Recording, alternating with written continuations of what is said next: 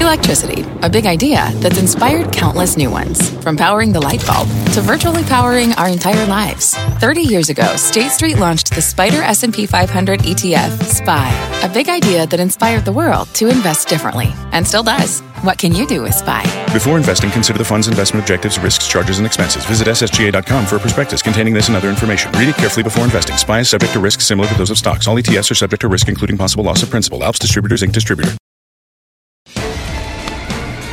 Live from the NASDAQ market site overlooking New York City's Times Square, this is Fast Money. I'm Melissa Lee. Our traders on the desk are Pete Najarian, Tim Seymour, Karen Feinerman, and Guy Adami. A wild Wednesday on Wall Street. Stocks tumbling early in the session only to stage a monster comeback. We'll find out what drove the big turnaround. We are also keeping an eye on shares of Lyft. It's been a bumpy ride in the after-hour session after reporting results. Lyft's conference call is just getting underway. We've got full team coverage standing by to break down all the big headlines. But we begin with the market's roller coaster ride of rate shock slamming stocks right at the open. At one point, the Dow was down 589 points, but then came the turnaround. Yields started coming off the lows and stocks staged their biggest comeback of the year. What was behind this, Tim? I think we just got so oversold, Mel. If you look at the 10-year, we were actually 20 years we hadn't been this oversold in a relative strength or however you want to measure it, but you can measure it. I mean, you can basically see that we went from 204 down to 161, 159, I think was the low on the 30-year bond. We got within a whisper. We might have touched. We were probably a bip north of the all-time historical low set on July 8th. So when you came in this morning, it was bonds, banks, and Brent, which were driving the story. And then suddenly that turnaround Tuesday that we were talking about happened on Wednesday. And again, I think you just came from a place of being extremely oversold. The machines had gone to work, whatever you want to say. Fundamentals on the equity market right now are such that I think bad news is bad news. And I think that's not necessarily going to be a panacea in the way that it has been. But I think for a day, at least, we're addressing the reality. Things were oversold. I mean, we were just showing the chart of the 10-year yield. 173 is where we went out. But can you imagine that in the pre-market session when the futures really started rolling over, we were more than 10 basis points lower. I mean, that's an extraordinary entry. Yeah, and I can't answer what was behind it, but what I will say is, and we talked about this Monday, we're looking on Tuesday for a day where the market craters and then spends the rest of the day recovering. That was going to be your tell. All right, we didn't get it yesterday, and we're all disappointed. We talked about it at the top of the show. We thought it was a bit of a head fake.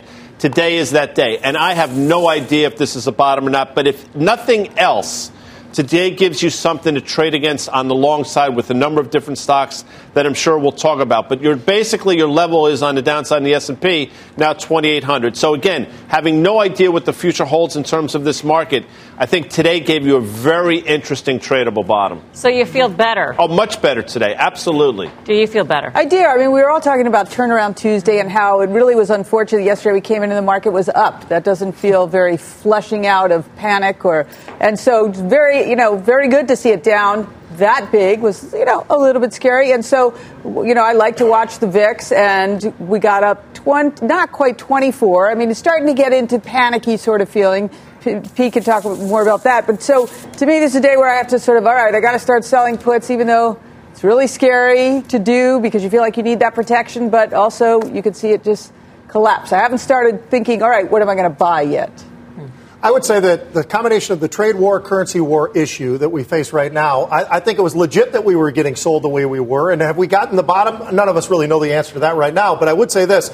We bring it up all the time. I specifically bring it up, so I'll put it on my shoulders. Algorithms, right? Algorithmic trading. Well, this absolutely. That turn from noon, Mel, till the close on today was unbelievable how fast that move was to the upside. So algorithms, in my opinion, were a big part of this. Were they a part of the downside? Absolutely. Okay. I mean, I bring that up all the time to the downside, so I'm bringing it up to the upside now is the algorithms were going to the upside. So it happens in both directions. This is a great example of that. And Karen brings up volatility.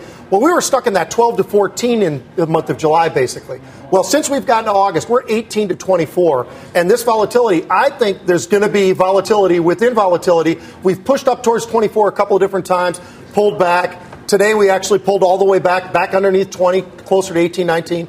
I don't know that that's over with because I continue to see buyers of the VIX and buyers of other different areas of the marketplace that tell me they don't think it's over just yet. Uh-huh. Yeah, just, the intraday move to the downside was almost as extraordinary, at least to the upside. Look, I woke up this morning, Dow futures were flat down small. It was not the day it was set up to be. By the time I got done dropping my kids off at camp, it was time to feel pretty concerned. And it was time to actually assess really what had changed this morning. And nothing had changed. If anything, we had some more reinforcement from Fed governors saying that this could be an environment where the Fed may have to change and be more aggressive. The bottom line here is, again, back to the Fed. I think the Fed has been rendered irrelevant. And I think we have a case here where whether this is ultimately good news, Guy, I would pose this to you. In other words, is it now good news that the Fed no longer can equal good news on bad news?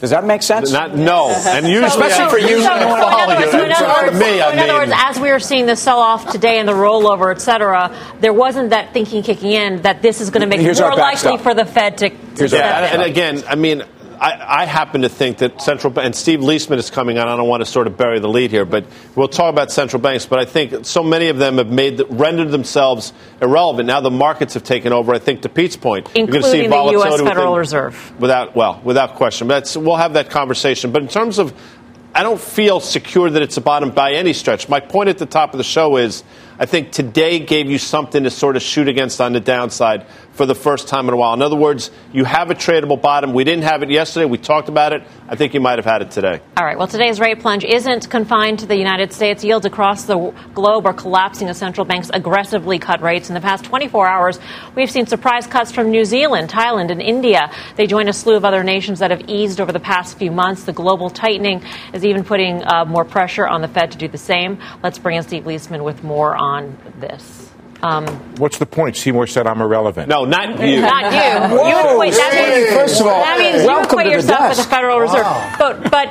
But to the point that is the Federal Reserve in control here, or are we just being whipsawed around by what's going on around the world and in other central banks? I think Tim is right to the extent that the markets have done substantial easing for the economy and for the Federal Reserve. The Fed's job now is to either meet that easing by bringing down rates or to go against it. And if you look at where the probabilities are, they are substantially priced for more easing by the Federal Reserve. 100% chance for the September cut with some 30% or so odds for a 50 basis point cut. And then you move on, and now there's at least really now 3 cuts just about priced in. December goes up and down above 50%. 3 more cuts in play. Exactly. 3 more cuts currently in play. And I think that's a big deal. And the question I think you have, among other questions out there, is to what extent does the Fed have to act because other central banks are acting? And that becomes a question you could put in terms of, is the Fed the price maker or the price taker in this case? It's not always one or the other. But take a look at the spread between the German 10-year and the U.S. 10-year. We have been at really historic wides, and now it's come in. That's what happened. That was one of the things that happened today. Melissa, you and I were on set this morning during really extraordinary action around the world when the German Bund started hitting all-time lows, and the U.S. 10-year actually fell further, which was still on the positive side of zero. Right. When you say the spread between the Bund and the U.S. Treasury are compressing, I mean, in the context of... Barely, but some, yeah. Okay. In the context of a belief put forth by PIMCO that U.S. rates could go to zero, what then happens to that spread? Does that mean that rates around the world are that much more negative? This is where you want to engage, Tim, but I'll just throw this idea out here. Among other places you want to engage, Tim, but definitely on this one here, which is it's the price maker, price taker argument. Did what we see happen around the world, both in what central banks did and what markets did, in response to our cutting rates? In other words, if we cut, are they going to cut more? I don't know that we can catch up with them. I don't know that if we cut down to zero, I mean, it's hard. Or if we want to. All of this is hard to grasp. Even a discussion about zero U.S. interest rates seems absurd to me, and would have seemed more absurd if PIMCO hadn't tweeted that out as a real possibility not too long ago. But would they go even more negative, such that the spread itself is what the market is setting? Right. And I don't know the answer to that. Well, what I think has happened, first of all, if you think back in November, we were at 290 on that spread of U.S. over Germany. If you think about where we've gone in the last call it 2 months, that's really where we've tightened up, and it's really been the last 2 weeks. From 30 to minus 50 on the bund, that's basically where you started to see the U.S. catch up. And if you look at relative value spreads, to me, there's no question the Fed is the price maker. And the Fed is the one that's inflicted this upon the world. To be clear, it doesn't mean, though, that the other central banks, which have had much easier time basically spiraling to zero, and look what it's done to the banking system in Europe. We already know what it did to the banking system in Japan 30, 35, 40 years ago. That's what we're up against here. I think the Fed, who talks about following the history books, is very aware of that. Let me ask something, Steve. Must the Fed be responsive to our trade policy? No. And they really don't want to be. And they would love to condition the market not to be. If you look back at what Bullard said the other day, we cannot be involved in every tit-for-tat trade development that happens, every give and take. Where the Fed wants to be, which is somewhat different from where it is and where it can be, is it wants to be in a place where if you have a tariff put on, it would respond to clear evidence that it's hurt the U.S. economy. And I just don't think it's in a place right now where it can necessarily do that, given the pressure from President Trump and given what's going on around the world. So it's going to play politics. I think there's a political backdrop to what's going on. I will say one more thing about this spread. I don't think the Fed targets this. I don't think they're in the business of chasing these yields lower. They do know that there is some place where it's just way out of whack with where the rest of the world is, and that's going to at least partially animate what they decide to do on rates. You want to make any guesses to what happens tomorrow? I think we're going to have an interesting morning. That's what I think. I mean, who knows? But what I'm worried about is that all of this takes place in an orderly way. When you have big moves like this, there's disruption, dislocation. I called my buddies on the repo desks and the GC markets. There was some soft trade there, but not the kind of thing you worry about when you get major dislocations. That's where I'm going to say, okay, now we got a problem. Markets can adjust and go crazy and things go up and down as much as they want. It's when the financial system gets clogged that you have to start to worry. That's not happening here. All right. Steve, thank you. Good to see you. Steve Leisman. We've been talking about negative rates, negative bund rates, for instance. How exactly do negative rates, negative yields work? Our chairwoman did some homework for us. Right. Let's get to a trade school. All right. So we're all in this very unusual position of trying to understand what do negative rates actually mean. Right? So let's look at the German 10-year bund. And we can see in July, negative things were a little bit better than where they are now. And it was down like maybe 28 basis points, negative 28 basis points of yield. Okay, but what does that really mean? People are confused. Does that mean you actually pay interest to Germany, to the German government for these bonds? Not exactly. So let's look what happens. Let's look at the price of these bonds. In July, Germany issued new 10-year bonds around July 10th, and rates were still negative then. The way the mechanism actually works is you paid something north of 100 euros for these bonds, right? So let's say it was 103-ish at the time. You pay 103, and these are 0% coupon. They do not pay any interest at all. And at the end of 10 years, you will get back 100. So now rates have moved more and more negative, and right now, here we are, 106. So we're at about 60 basis points negative. So you buy the German 10-year, this is the most active one, the most recent one, you pay 106, you receive no interest, nor do you pay any interest. But at the end of 10 years, July 10th of 2029, you are going to get back 100. And that's the mechanism for how a new 10-year at a negative rate actually works. So the coupon isn't actually negative. They calculate it forward and take it off the principal. Right, for what the market will bear of how much negative rates they will accept. And 106 is where we are right now. All right, Karen, come on back. Yeah, do we have that pretty piano music, the more you know stuff? Hopefully they can fire that. As well as there's ever a time for that. There it is. It is lovely, That's isn't beautiful. it? Soothing. Did you have any commentary to go along with that? No, I do have commentary to go along with that. Okay. It's interesting. Everybody seems to a lot of people seem to think somehow lowering rates strengthens economies. That's a fallacy. I mean, just look around the world what's going on. I mean, again, I'm probably the lone voice to say this, but if everybody's jumping off the Empire State Building, why should we? In other words, if everybody's lowering rates, why should the U.S.? I believe we're in a position now to do nothing or raise rates, as crazy as that might sound. And by the way, there are other people out there now blowing that same horn. So this is going to go on. It can't end well. With that said, look at the TLT today quickly. We talked about it yesterday. 143 and change was the high back in July of 2016. And look where it traded today. So maybe you have, in the short term, a bit of a double top. What does that mean? It means maybe yields in the U.S. for the short term have stopped going down. Maybe you can trade against that as well. Well, Germany, who's in the center of the trade storm, you can make an argument that Germany is the most aggrieved party here because they're the largest export economy in the world relative to their overall GDP. And if you think about where they are in a negative bit, why, when you hear about the ECB talking about different forms of stimulus they could provide, let's buy futures, why aren't they printing massive billions of dollars in essentially bunds and going and buying U.S. Treasuries with the ultimate positive carry trade? And what that definitely tells you is that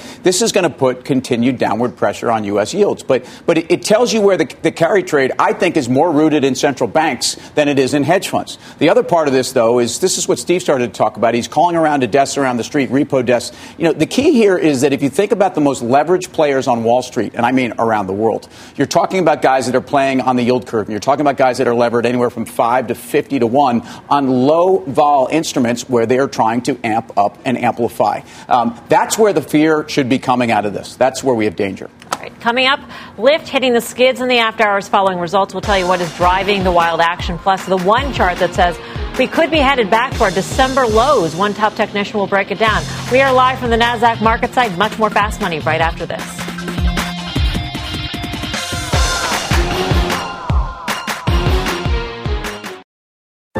What's on the horizon for financial markets? At PGIM, it's a question that over 1,400 investment professionals relentlessly research in pursuit of your long-term goals. Specialized across asset classes, but united in collaboration, our teams provide global and local expertise. Our investments shape tomorrow, today. Pursue your tomorrow with PGIM, a leading global asset manager.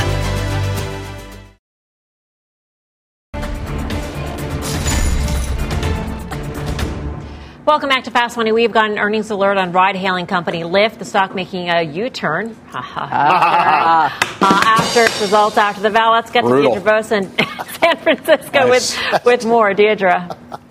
Not bad, Melissa. We saw shares initially surge on the back of those big beats and raised guidance. Shares then went negative as the company said that its lockup period is scheduled to end a month earlier than expected. But guys, that really doesn't change the fundamentals, which are improving. This quarter, Lyft gave indication of that across a number of metrics, including revenue per active rider, and said that it's seeing an accelerated path to profitability, which should be music to Wall Street's ears. Now, as price wars ease somewhat with Uber, Lyft was able to cut down its sales and marketing costs. Those include those rider discounts. It also improved its loss guidance this year by $300 million. Now, all of this, guys, raises the stakes for larger ride-sharing rival Uber, which reports tomorrow. It's getting a bounce on the back of these Lyft results. But remember, Uber is global. Even if price wars are easing here in the U.S., that is certainly not a given abroad. It also has more moonshot projects that it's investing heavily in. And remember, Uber has not said when it would reach peak losses, unlike Lyft. So Lyft's analyst call is underway right now. I'm going to get back on it, guys, but I'll be back later with some color. Back to you. All right. Deirdre, thank you. Deirdre Bose in San Francisco for more instant reaction to Lyft earnings results. Let's bring in Fast Money friend and Lyft Ventures founder, Gene Munster. Gene, great to have you with us. At first blush, it looks like a great quarter. The reversal in the stock, does it have anything to do with the lockup expiration, which is basically around the corner, August 19th? I think so, Melissa. It was an odd dynamic. The results were out about 45 minutes before the stock had that 10% dip, and that dip came just a few minutes before the call started. So given that, I think this was related because that's about the same time that news about that lockup seems like irrational behavior from investors that shifting a lockup period would have that kind of an impact. But I do believe that was, in fact, what drove that pullback. Irrational in that, that selling pressure of an additional 275 million shares that would exist either in either August 19th or 3 weeks after August 19th or 4 weeks? And it doesn't really make a difference? Exactly. That doesn't really make much of a difference. Are you feeling better about Lyft and its prospects than 24 hours ago? I am, in particular about this concept of increasing revenue per user. So that was about that was up about 23% year over year. It was about 10% higher than what I was expecting. And why that is important is when you think about some of the comments from Deirdre on this competitive environment, that's a sign that some of this competitive duopoly between Uber and Lyft is at least subsiding in the near term. That's critical because when you think about this story, this is all about laying the groundwork for the long term. And I want to quickly emphasize that the long term has a give and a take to it. The negative piece is that this investment phase, which is impacted by how much revenue they can get per user, is pretty significant. They lost $600 million in the quarter compared to, let's say, Tesla, for example, that lost $400 million in the last quarter. But the positive, and this is why I'm generally more positive than I was 24 hours ago, the positive is that this is still a nascent market. We're talking about 30 million people in the U.S. use some form of ride sharing on a monthly basis. There's 255 million adults in the U.S., so we're roughly 12% of the way there. Obviously, we won't get to 100%, but the idea of being able to create some leverage, or at least hope of leverage, I think is a material step forward for the company on this earnings report. Gene, quick question, and you obviously know this a lot better than I. Third quarter guidance, I mean, this number seems staggering to me. And I don't want to get too down the weeds here, but adjusted EBITDA, they have coming in midpoint positive $200 million. I think the guidance was for negative $300 million. That's a $500 million swing. Where did that come from? Well, part of it's this leverage, and specifically is you're getting the guidance was about 10% higher than what the street was expecting for September. That powered some of that. There must be something that's going on related to some of the OPEX and some of the investments that they're doing. Maybe they're paring some of that back to get there, too. So it's a combination of both. But the most obvious is just this idea that they're increasing revenue per user. The users, the number is 21.8 million. That was essentially in line. It was 3% better than what the street is focusing on. So the simple answer is how they got there is we're starting to see some leverage. And part of the leverage is they're gaining market share, too. This is another important point about how I feel about the story longer term is, yes, Uber does have more levers to pull with other bets. But if you look at just the U.S. market, Lyft grew at 70%. Uber's going to grow probably sub 20% in the U.S. This is the second quarter in a row where they have gained what I think will be measurable market share, which is some part of the equation to ultimately getting to profitability. Did you say Lyft was going to grow 70% and Uber was going to grow 20% in the U.S.? Yeah, the just reported quarter, Lyft reported 70% revenue growth, and the street's looking for generally just under 20% for Uber for June. Quite a differential. Gene, grade the quarter for us. I'm going to give it a B+. And nice leverage in the business. We talked a little bit about that.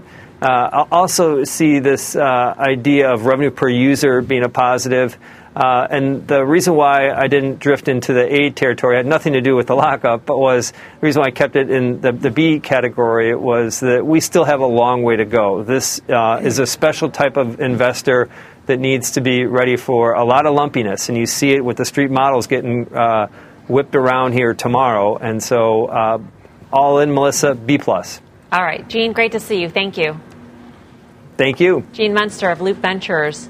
Pete Najarian, Uber's out tomorrow after the bell. Yeah, and it just makes... Would you rather? Would I rather? Oh yeah, I can already answer that one. Right to it. I'm going to jump right on it. I'm going to say Lyft. And the reason I'm going to say that is I've been looking for growth. Both these two companies lose money, and we know we've talked about that. We talk about peak losses and all the rest of it. But it seems to me, unless something changes in the dialogue we hear back from Uber, maybe it seems as if right now Lyft is taking some of that share away from Uber. And in which case, if they are, and their revenue per user is as good as it sounds like it might be, and the growth that Gene's talking about of 70%, that tells me that they are eating the lunch right now of Uber, at least here.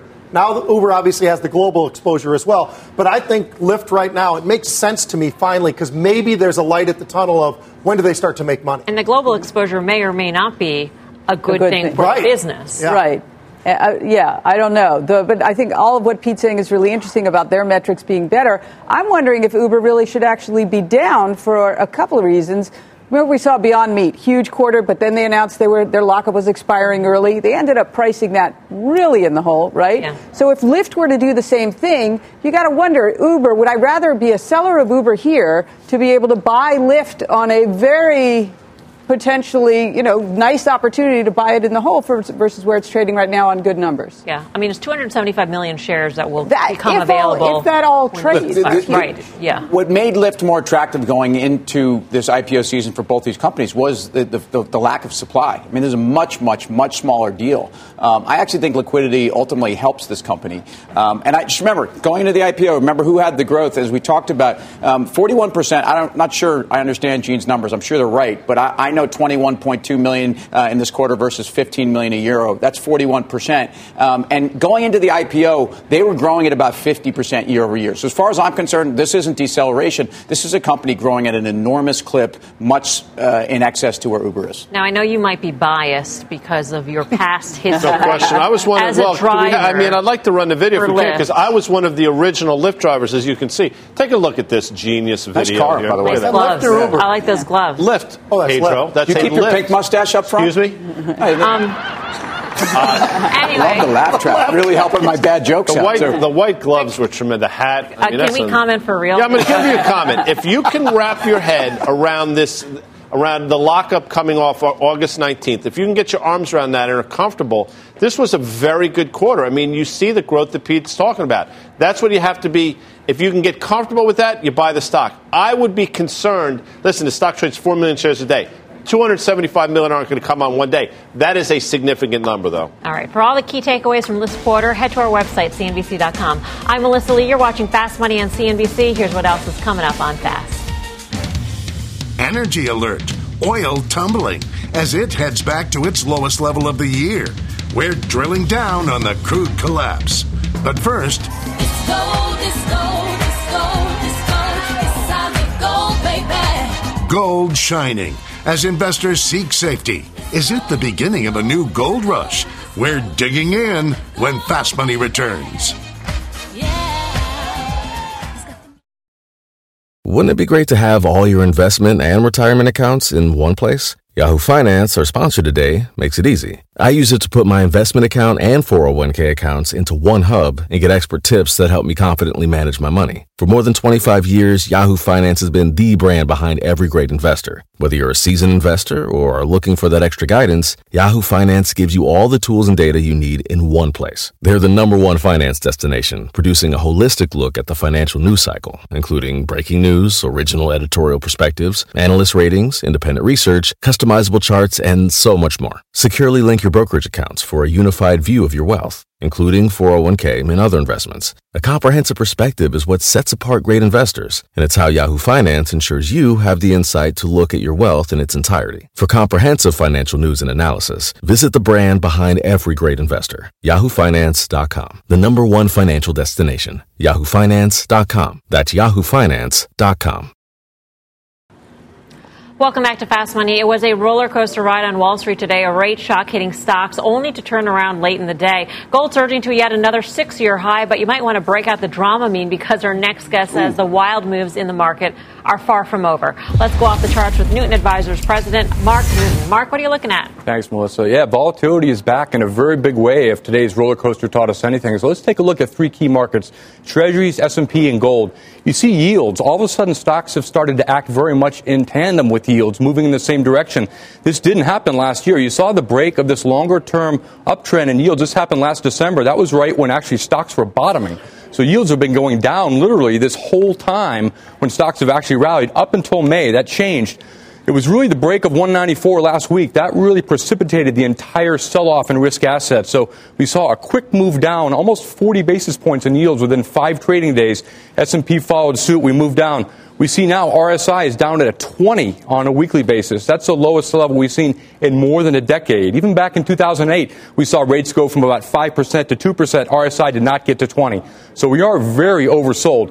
Technically, 1.55 to 1.57, I think, is a near-term floor. But any bounce really should be used as a chance to buy treasuries. My thinking is we're going to get back to right near prior lows from 2016 and 2012. We were really right between 132 and 137. It seems a long way off. We're heading towards the seasonally bearish months of August, of course, latter part of August, September, which traditionally are bullish for treasuries. It's right to be long treasuries. So right now, that's the trend for treasuries. Any sort of bounce would be used as a chance to really buy treasuries. What happened in S&P? We got down under 29.54 last Thursday when the 10-year broke 194 to the downside. This also coincided with prior highs back in late April, May. The common saying, former resistance becomes support. When this is broken, two different areas of prior resistance and support broken, that gave way to a big period of acceleration down lower. So where are we now? Near term, we're starting to get oversold. We're starting to see VIX backwardation, put to call equity put to call reach the highest level of the year. My thinking is we are close to a near-term low, but I can't rule out a move down to really test the lows that we're seeing back in June. That's 27.32. That's going to be a big, big level. Under that would give way to a move down to test last December's lows. Right now, I think it's premature. Fear is starting to rally and really raise. We're seeing fear up very, very quickly based on the pullback we've seen, of course, for a lot of the right reasons. We see, policy uncertainty, lack of a trade deal. All those things are weighing on investors' minds. So as S&P sells off, fear is rising much more quickly than what we expected, with S&P down only 5% from the highs. Here's the monthly chart. This is what's interesting. Look at what's happened with momentum since last January. We reached the highest period in RSI we've seen in over a decade. This is important because on subsequent retests, we've moved higher and higher. Momentum has gone lower and lower and lower. For me, that is an intermediate-term concern. We saw that back in 2007. We also saw it back in 1998 to 2000. Both those things warn it's not a bear market potentially, but we are seeing a slowing down of momentum, and that could be problematic heading into next year. For now, you got to watch 27.32. A break of that takes us down to really last December's lows. That really is the larger line in the sand. We cannot break last December's lows without thinking we are going into a bear market very, very quickly. Finally, let's take a look at gold. What's happened with rates pulling back? We see the dollar gradually starting to roll over a little bit. If the administration uses any sort of attack on the Chinese by trying to take down the dollar, of course, that'll be even more bullish for precious metals. We saw gold get above this key level, 1365. That was a 6-year breakout for gold. Near term, we've gotten above 1,500 in the last couple of days. Momentum has gotten very overbought, really at 83 on a weekly basis. If you're a trader, you want to sell into gold initially between 1520 and 1580. For investors, though, you really want to stay long over the next 12 to 24 months, I think, and really any pullback is a chance to buy the precious metals. We should be entering a time when commodities finally start to work. We're seeing a little bit of evidence that finally with gold and with silver, one of the better places to be in the near term. What do you see for the dollar, Mark? And should we assume that the typical correlations that we see between the dollar and gold or dollar and rates hold? You know, a lot of this, Melissa, is going to have to do, I think, with Brexit, obviously, with a lot of part of the dollar, at least the DXY is versus not only the euro, but against pound sterling. So, near term, you could see the dollar sort of churning like we've seen. But in general, dollar should be beginning an 8-year pattern to the downside, an 8-year cycle. We've seen these historically over time, which means, in my view, the dollar should be heading lower over the next few years and not higher. So that really weighs in and justifies my thinking that commodities should be outperformers over the next year or two. It's right to own hard assets and really potentially diversify out of stocks starting next year. But this volatility, I think, is a straw that's breaking the camel's back, and it's definitely a wake-up call in terms of volatility. Mark, thank you. Mark Newton Thanks. of Newton Advisors. What does the world look like if rates go back to 1.35-ish? Does the outside of the U.S., you mean? No, here in the United States on the 10-year yield. I mean, does the old sort of reaction that things must be bad and the Fed will step in as a backstop, does that no longer work? Is it just hell in a handbasket at that point? Well, Mark talked about the correlation between stocks and bonds, and to me, the minute that broke down, the positive correlation wasn't good, but the minute that broke down, that told you 136 is terrible for equities, is my view. Pete? Well, I would just answer something about what Mark was just talking about in terms of SLV, GDX, GLD. Absolutely. That. Since June 1st, it's been absolutely a monster. And today, they were buying the SLV, which we'd seen a little bit of that, and it's not moved nearly as much as gold, but keep an eye on silver. I think that's ready to explode to the upside. All right, coming up, we're all over Lyft earnings. That call is just wrapping up. We'll give you all the highlights. Plus, Crude careening back to $50 at its lows today. Could the commodity fire up once again? Much more Fast Money right after this.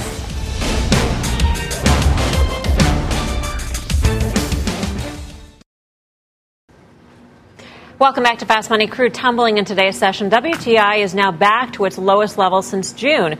The big move lower, taking down energy stocks, still the worst performing sector this year. But could oil fire up again? Guy, what do you say? Listen, I was incorrectly wrong about bullish in oil and wrong. I pitched Devon on the power pitch a while back. That's proven to be awful. With that said, some of these stocks are trading like they're going out of business. For example, look at Schlumberger, SLB. We're trading at levels we last saw 7 or 8 months ago, and valuation is just ridiculous. Doesn't mean the stock can't go lower, but at a certain point you have to ask yourself, if crude were just to stop, if you're just to look at these stocks, almost by definition there has to be value there. So, yes, I've been wrong. Yes, crude looks extraordinarily vulnerable, but the stocks are just too cheap. Although you said you were incorrectly wrong. Wouldn't that make you right? No, you're right.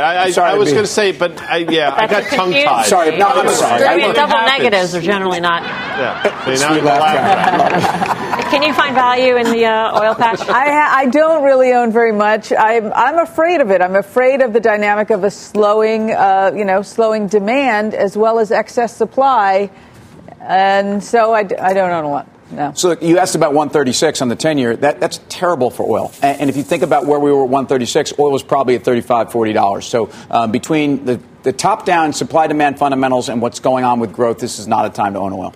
I think the one area that I still like, and I own it, and I'm probably going to add to it soon, is KMI.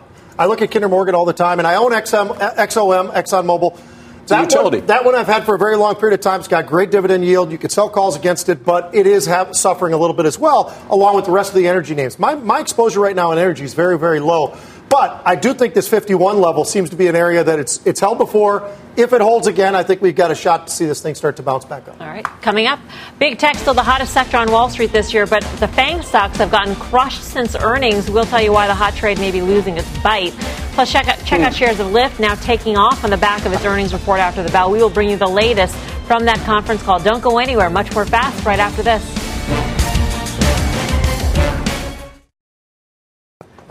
Welcome back to Fast Money. Tech making a big comeback along with the rest of the market, finishing the green as stocks recovered from steep losses earlier in the session. The one streaming giant didn't load back up the group. Wow. Netflix finishing in the red, down nearly 2%. Okay, I am reading prompter. And this is what it says in the prompter. I'm not this corny in real life. I can strive to be, but I can never be that. All right. So Netflix is down today, adding to a rough fall since it reported earnings. That's not the only FANG name having trouble these last few weeks. Some of the other tech stocks down big since reporting. Facebook, Amazon, Apple, all posting big declines. So is it time to rethink some of the FANG names? Guy. I think, listen, we've talked about this for a while now, and it started with Netflix, but Netflix's setup was different. But when Facebook reported, we said there's a very good chance it trades at an all-time high and fails. That's what happened. Apple, very similar, and we talked about Amazon. Now they're at levels where you take a look. Out of all the names you mentioned, I think the most significant drop-off is probably in Amazon. And if you really need to step a toe, thinking it today is a tradable bottom, I think Amazon sets up really well, Melms. Yeah, Pete? I think of the names that stand out the most for me, you brought up Apple, but I'd also say Facebook. On this sell-off right now, given the quarter that they actually reported and everything else, I still think the fundamental story is intact. I know they have all their issues. I know that there's always going to be something with Facebook that's going to be out in the media, but I still think that people aren't leaving the platform because of that. I think Facebook's a steal here. Was Netflix down because of Disney? Well, it's hard to know. But it's very clear that Netflix has been down since Disney announced Disney Plus. And I think Netflix has their own issues. But we've talked about this impending competitive environment that's been surrounding them. And it's now here. Now we've heard about Time Warner and HBO and Max and all that. So if you think about Netflix being dead money, and if Carter was here, he'd talk about risk-adjusted returns. I mean, Netflix since the middle, really, of 2018 has been not a stock you wanted to own for that reason.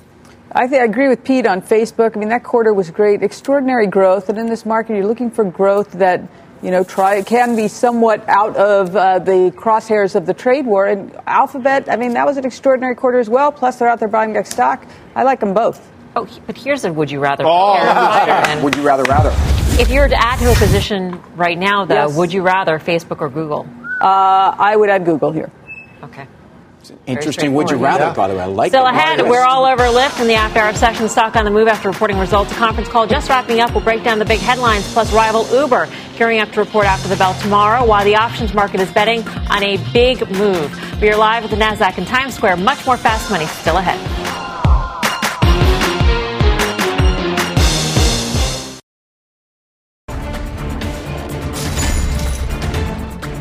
Welcome back to Fast Money. Check out shares of Lyft now taking off on the back of the earnings results. A very volatile ride here. Let's get to Deirdre Bose, who's been listening into the conference call. What's the latest, Dee? Well, Melissa, for ride sharing, it's all about that path to profitability. And Lyft says that it is getting there faster than even the company anticipated, thanks to healthier market dynamics. More specifically, we began to adjust prices on select routes and in select cities based on cost and demand elasticities. We expect that these changes will accelerate Lyft's path to profitability, and further, we believe these price adjustments reflect an industry trend. In terms of our outlook, let me start with revenue. We are significantly increasing our revenue outlook based on our strong Q2 results, improvements in monetization, and continued evidence of healthy market dynamics in our core ride-sharing business. So those healthier market dynamics leading to smaller losses and 70% revenue growth for Lyft year over year. Now, since this is a duopoly, those same forces should be benefiting Uber too, theoretically. The big question for Uber tomorrow, though, when it reports, is if the company is seeing more rational markets abroad as well, and how Uber Eats and its moonshot projects fit into the picture. Now, as for Lyft, it got a lot right this quarter. Keep in mind, though, it is still on track to lose nearly $1 billion this year, and they're investing in other unproven, very competitive businesses like scooters and e-bikes and autonomous driving. Notably, lastly, want to note that it's still about $8 from its IPO price, even with this nice after-hours pop. Back to you. All right, Deirdre, thank you. Deirdre Bose in San Francisco. Lyft shares up by about 6% right now as we prepare for Uber tomorrow. Gene Munster was talking about those moonshot bets and talking about them in the context of levers to increase, I don't want to say profitability, but improve their results. Do you view them that way, or are they going to be a drag? Well, if you listen to them talk about industry trends and you talk to them, they're all of their, what do we want to call it, their computer data, but their ability to understand where they have elasticity in their markets means that they're, whether it's surge pricing or whether they can actually be charging more to customers where they can, and that's happening throughout the industry is part of why this is a good thing. Until you can't. Right. If you can wrap your head around that lockup, I'll say it again, this was a ridiculously strong quarter for them. So you have to be encouraged. It just comes down to what happens on August 19th. I think the smart thing to do is wait and see. But if you want to be aggressive, to Pete's point, there's growth here. If you want to play at that end, there's nothing wrong with this stock in terms of the quarter. All right, let's talk about Uber. It's, again, reporting after the bell tomorrow. What are the options markets saying about the move we should see for the stock? Mike Ho is here at the Plaza with the options action. Mike. Here I am in New York. In part because of Uber, I actually took them to the airport yesterday.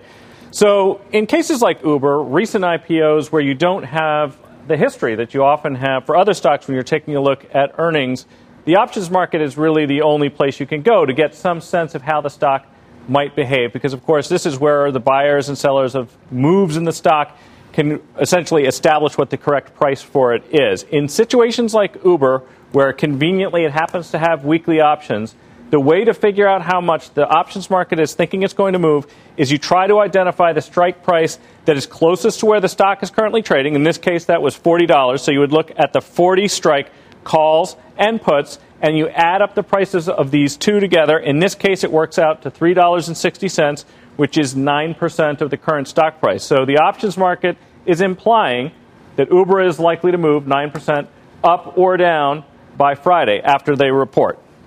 So we can also take a look, interestingly, at some of the activity that we saw today, because really over the last 20 days or so, as it has generally been the case for Uber, the flow's been somewhat bearish. But interestingly, today, we actually saw more calls than puts. That hasn't typically been the case. And the most active of those was the weekly 45 calls. Now, those are considerably out of the money and much more than the 9% that the options market is implying. But we'll also notice that they were exceptionally cheap. So I think what might be going on here was that somebody was saying these are cheap lottery tickets in case Uber actually gives us a positive upside surprise. And actually what we're seeing from Lyft is possible. Pete, would you be interested in those cheap lottery tickets? I always love those risk-reward wise. I mean, you're only putting out so much, and you know exactly what you can lose. So, yes, I'd probably do that too, Mel. But quite honestly, I look at the road to profitability that was laid out by Lyft. Uber's got to do something similar. They're losing money so fast. They're it's a different amazing. business, though. How can they possibly do that? I think that it comes down to Lyft being the company right now who's actually got the upper hand in terms of some of the power structure of what's going on between these two different ride shares. All right. Mike, thanks for the action. We'll see you tomorrow on Options Action. No, you won't. Sorry, not tomorrow. You won't. Friday. That's usually what I do, screw up days. And then you did. Well, I've been waking up really early, and it feels like 5 weeks have gone by since Monday. So I'm sorry. Had a busy week. She's also not writing the copy on the prompter. Friday, 5:30 p.m. Eastern Time. That's when we'll see Mike along with the rest of the crew. Up next, Final Trades.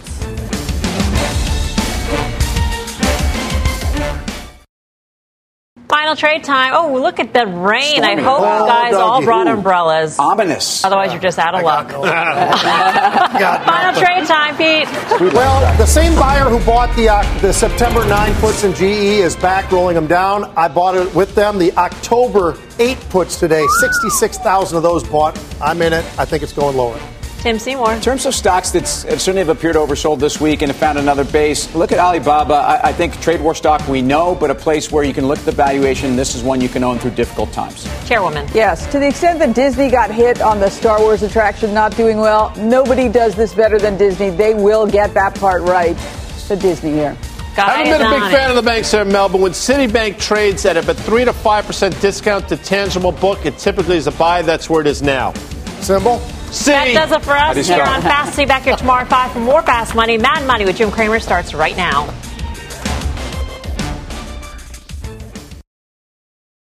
CNBC has quick and easy to understand business news updates at the open, midday, and close every weekday.